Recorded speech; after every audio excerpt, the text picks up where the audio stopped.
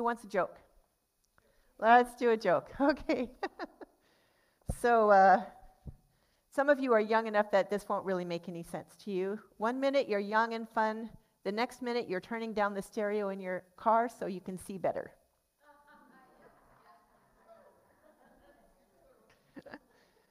Did you know that Raymond Burr had a twin son? A twin brother. His name was Tim. Tim Burr. Yeah.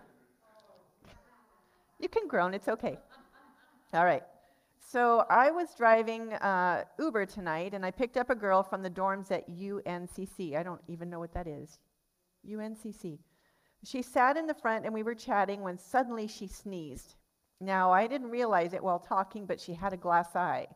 And when she sneezed, her glass eye came flying out at me. I caught it, I handed it back to her, and she popped it in and said, "Thank you." Somebody's cell phone's going, yeah. I didn't know what else to say. So we rode in silence for the rest of the trip until we got to Ra's Irish pub in uptown Charlotte. When we arrived at the bar, she turned and asked if she could have my number. I was flattered because she was so pretty, but I told her I was happily engaged. She smiled at me and she said, "What a shame. You really caught my eye."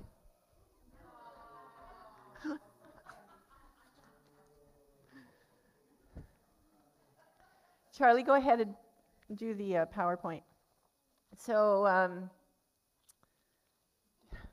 you know, things can go wrong with messages, and I've been working on this message all week, and it's been in my heart for more than that. This picture that you can hardly see, I have it here. I can pass it around, actually. The block that you can see up in the, let me give you a little bit of background. How many of you know that we were in a different church until 2009? Really big church, yeah. My kids all loved the children's ministry, but the children's ministry had gone through a lot of upheaval. And one, probably morning, my daughter, Alyssa, was on the stage, and then the Lord showed her this vision. And she was facing the possibility of leaving that ministry, of leaving all the kids that she loved. And this vision that she saw was up there on the left. You can see this big block of towers.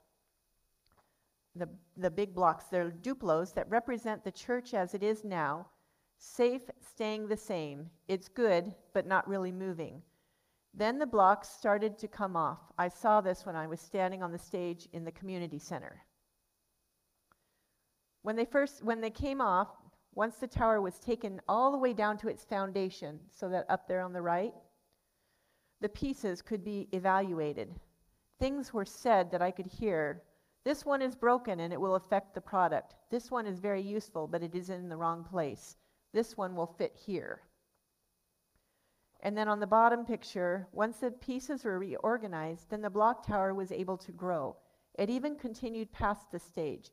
It was able to get bigger because all of the pieces were interlocked.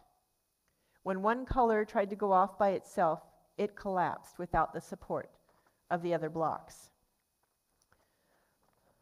Now the reason, thank you, Charlie.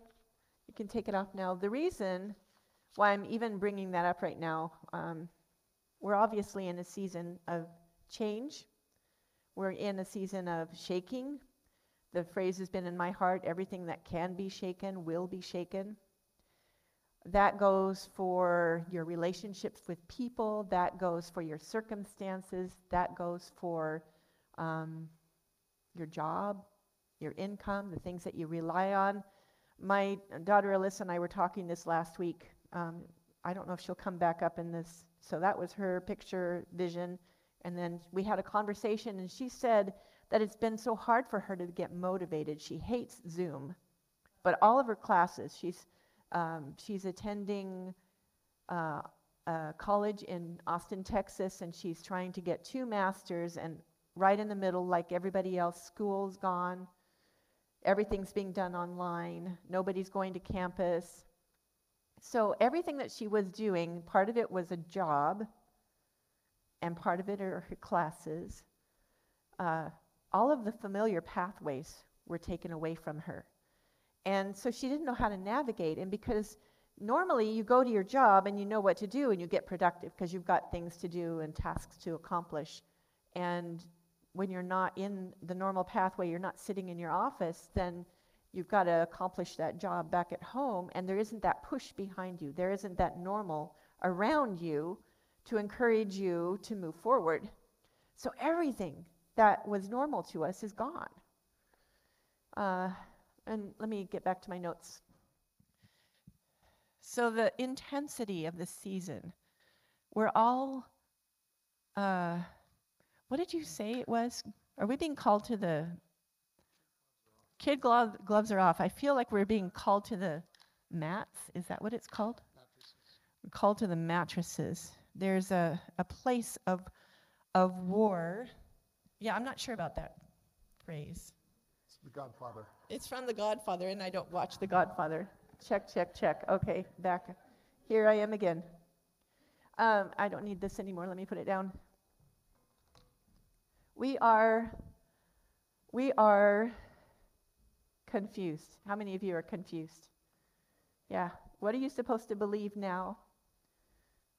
Who are you supposed to listen to? And the church is confused. I mean, for months we haven't even been able to gather here. We've been doing the streaming thing, and that was new, and all of a sudden. So much change, but it's change almost every single day. Something new happens. And of course, we would say that God isn't the author of any of this. God did not design the COVID virus. God did not create the circumstances for George Floyd to be killed. That's not who our God is. God is a loving Father. But is God in it? Absolutely. So I go back to that vision that my daughter had, and often when I get, how many of you get visions or pictures or words? Yeah. Often when I get those things, it's like, oh, that's for right now. You know, God changed my heart. I want to, whatever. And I saw that. It came back up in my drawer upstairs. And I thought, wait, God, that's what you're doing right now. We can't be that block of Duplos that can't move, where everybody is contained in one place. And I feel the shaking in my own personal life. I'm totally off my notes now. Is that okay?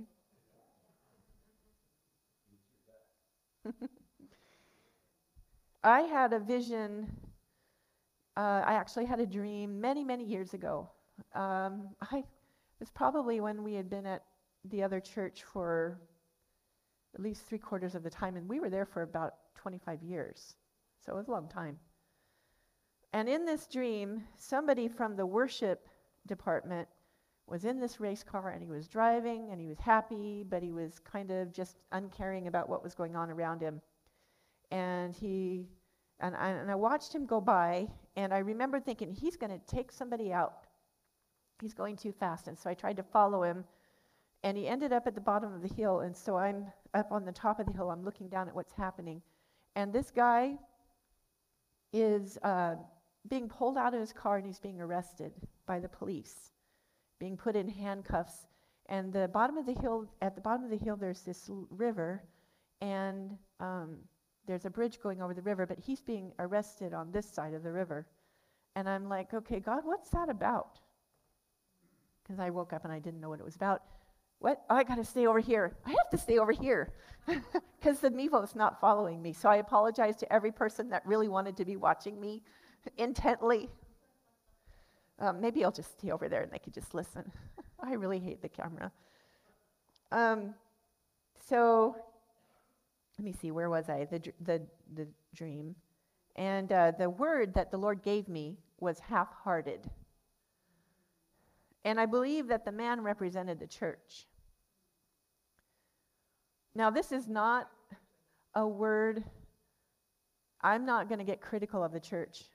God loves the church. He loves you, he loves me. He loves us individually, he loves us corporately. And he has a firm determination in him that we are going to become his purified bride. But we're being arrested on this side of the river. We're in a stopped place. And I believe that we're not going to be able to go over the river into our inherited land, into our promised land, until we finally get it. Again, this isn't a bad kids message. During this crisis that we're going through, everything that can be shaken will be shaken. And that, like I said, that's something that keeps getting repeated in my heart. It's thundering in my heart right now.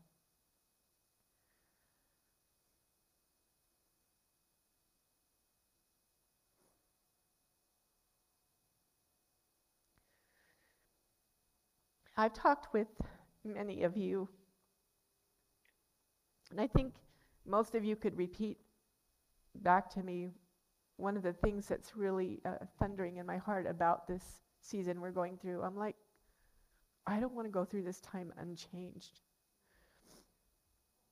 When the Israelites were on the way through the desert and they came up to that river and they sent the spies into the promised land,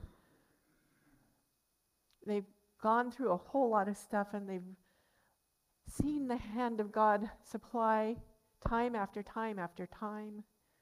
Manna from heaven and quail and water from stones.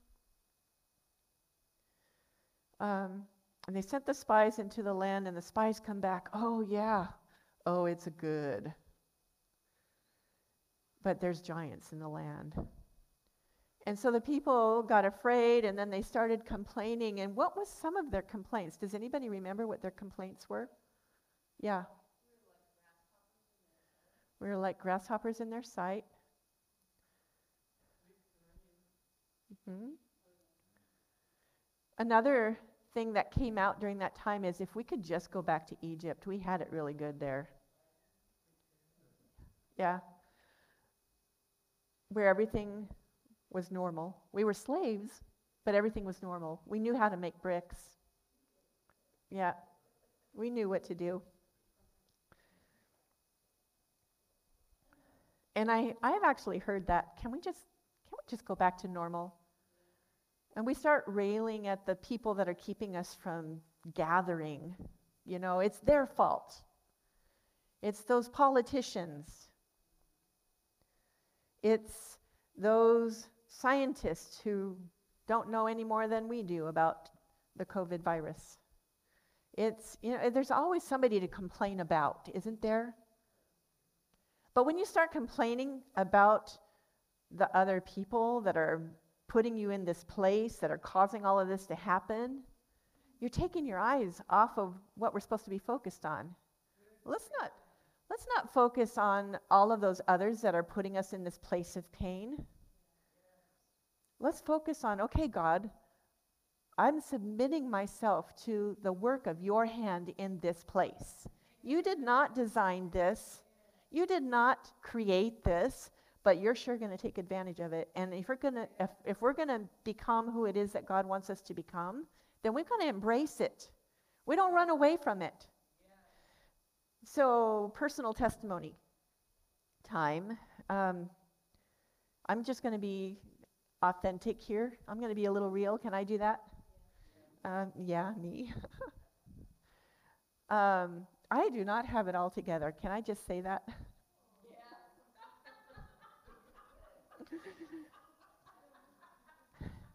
So my husband and I, yes, Jesse.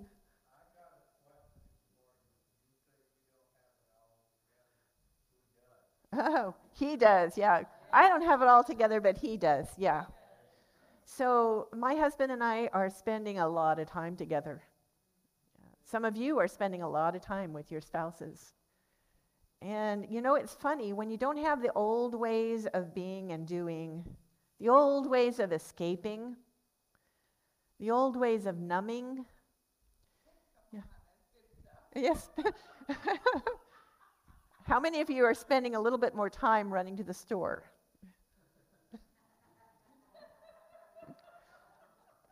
How about those COVID haircuts, yeah?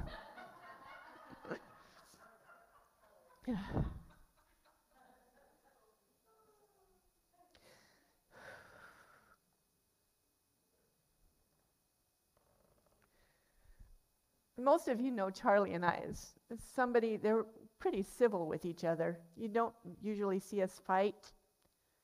In fact, I would say that we didn't really know how to fight.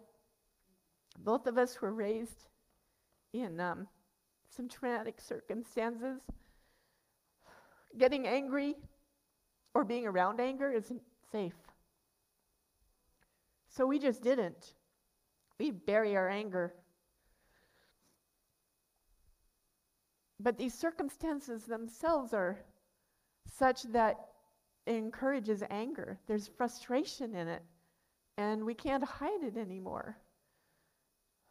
And we don't want to be the source of the other person's frustration, but you know what?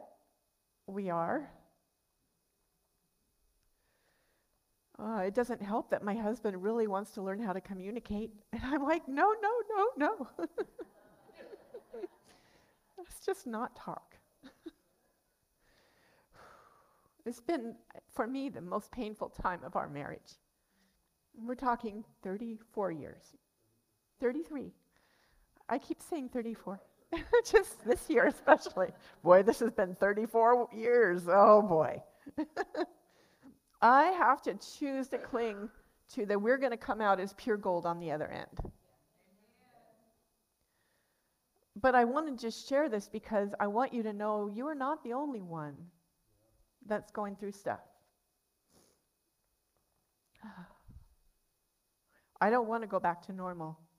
If we're going to go through this season of pain and of shaking, I want to see the gold.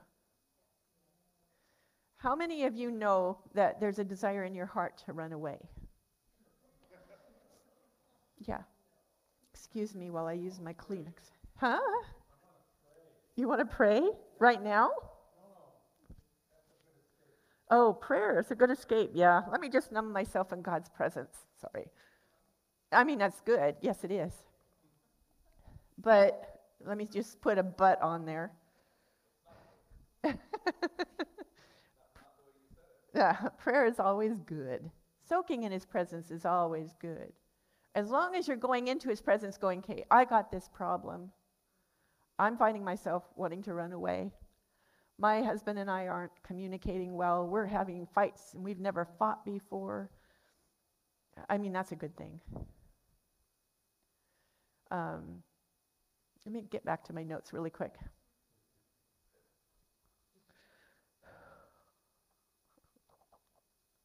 Oh, I did good.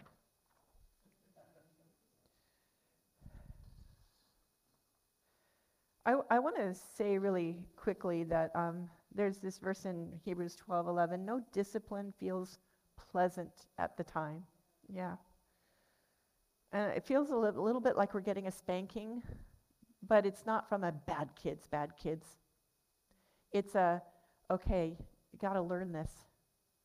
So receive the discipline. It's not punishment, it's discipline.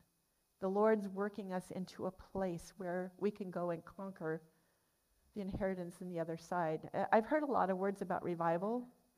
I love the thought of revival, but I know I'm not ready for revival. I know that as a church body, we're not ready for revival. Maybe revival will come in such a way that we just all get wiped out and all of our crap gets exposed. And we start dealing with our crap, and then revival comes. We're probably prime candidates right now, right?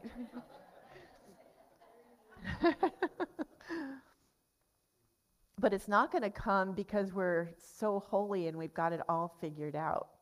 Yeah? It's a huge changing time. Most of you that are here know that we even received that letter of default. We don't know where we're going to be as a church in another year. We'll still be meeting. We don't know if we're going to be able to refinance. We just don't know. I mean, we're all in a season of we don't know. So God, what are you going to do? But again, we're going to go through this season. We're going to be so much closer. Somebody was talking with me last night or yesterday. I'm not going to name any names. I'm just going to preface this a little bit with, I'm afraid of anger, or at least overt anger, and poor Charlie can't hide it anymore. He says as he's getting earlier, he's getting more irritated, more easily irritated. Is that right? What did I say? I'm sorry. Earlier, as he gets older, he gets more easily irritated. And when you've got two people in a room, my assumption is it's me that he's irritated at. Maybe he's irritated at the circumstances, but maybe he's irritated at me. And so then you get two people that are kind of tippy-toeing around. No one make waves. Let me just not talk about that subject. Wait, what subject was that? Because we were on to a new subject and he's still irritated. You can't run away from it. You got to embrace it. And I'm not one that likes to embrace those kinds of things. But there was another phrase. Confrontation was the word. I hate confrontation.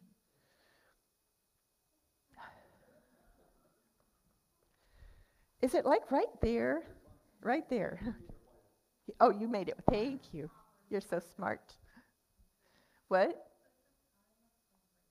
It is. It is a time of confrontation, and it's not a confrontation where we're supposed to shove our Bibles in people's faces and confront them about their sin. My old pastor used to say, he'd be preaching and he'd say something like, "Oh my," and then he'd say, "Oh me." I just point the finger at myself. In fact, sometimes I believe when I see people carrying Bibles around, this is just me, I think of them as kind of religious, and it makes me uncomfortable. Religious, yeah. Like, you don't really want to know me. You want to be able to prove something to me or show me in the Word where I'm wrong, This is a side note, obviously. This is not going to come up again in 11 o'clock service. Maybe it will. Oh, yay. Confrontation. Charlie has said before, what time do I go to? I didn't even ask. 15 after. Oh, I'm doing good. Confrontation is a doorway to intimacy. You love confrontation now, don't you? I started to feel more free to go to God and confront Him about things that aren't going on in my life and the freedom that I want to find. I've been able to confront Him and tell Him things that I'm really angry about, but not very often. But what about going to that person that you don't know so well and you don't know how they're going to respond? You want to be intimate with people here. But if we're going to be, it's not up there anymore, if we're going to be that church where all of the pieces are being fitted well together, you can't do it if you're not talking to people about their stuff. And you can't do it if you're not able to receive somebody else's confronting word.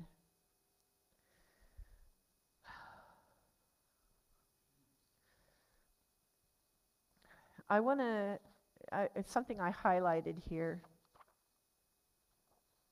There's a whole lot of stuff I probably didn't cover. I would want to say that complacency as a church is that man that's being handcuffed at the bottom of the hill. God is looking for a passionate bride. And when we're running away from dealing with stuff in ourselves or stuff in other people, we're yielding to the fear instead of being passionate about Him. We're looking more at our circumstances instead of letting the circumstances push us to the Lord, push us to connection.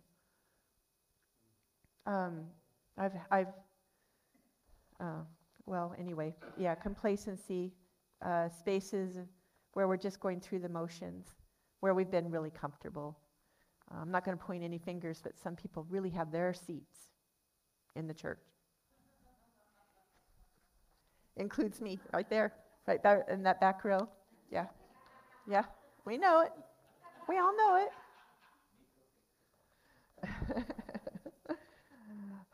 it. This is not a comfortable time, So taking the things that we're going through and laying them at the feet of Jesus. Submitting the areas where he's exposing. I didn't talk a lot about getting triggered. But this is a season where we're getting triggered. And then triggering is connected to old areas of trauma in our lives. And so those things, we're getting triggered. And again, those things we need to lay down at the feet of Jesus and go, okay, this is yours, but I'm going to embrace it. When the disciples were in the boat and the storm was going around, they didn't run away from the storm. They had to speak to the storm. They had to see the storm. They couldn't numb themselves from the storm. So this is not a comfortable time. And I want to say here, but I don't think there's anybody here, if there's somebody here that's feeling, I'm glad that message wasn't for me, I'm going to say you're wrong. You may not be going through a lot of the stuff,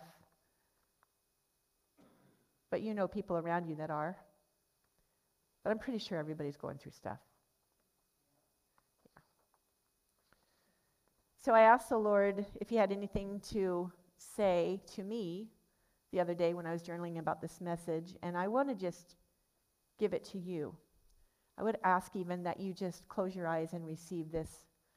And you can wrestle with it. You can say, okay, I'll do it, Laurie, but this isn't for me. That's just fine. That's your prerogative. Yeah. So what the Lord told me is, I know your heart. I've seen the challenges, the grief, the turmoil. I have not accused or blamed you for the emotions that are in your heart. Everything you go through has a redeeming purpose woven into it. Can you speak to others of Jehovah's Sneaky? I am always for you. I will always provide a way of escape. I will always be the peace in the midst of the storm. I will always be your anchor. I hold you, my child. I croon over you, hush, little one. And my breath lights on your face. I am always close to you. I am not powerless, but powerful. I am always caring. My spirit speaks to you constantly, words of love, words of insight, words of wisdom, words of compassion, words of hope. The world may be shaken, but I am not shaken. Your circumstances may be shaken. Let me be your firm foundation where you will not be able to be shaken, because I am never shaken. I am never worried. I do not wring my hands wondering how everything's going to work out. I take all of these things and I've already planned out how they are going to work out for your good and for the good of the world. So rest upon me, rely upon me, trust in me and my goodness. I will never fail you. So Father, we say thank you. We know, Father, that you are not the author of evil, that you did not design this, but we know you're in it, and we say yes, we'll take it. And we say if we're going to go through this, Father, we are determined that we get every drop of goodness from it. Would you change our hearts in the places and expose the hidden motives of our hearts so that we won't back away from things, but we'll embrace them. We'll embrace your goodness. We'll look to see your hand working in our lives and in the lives of those around us. In Jesus' name, amen.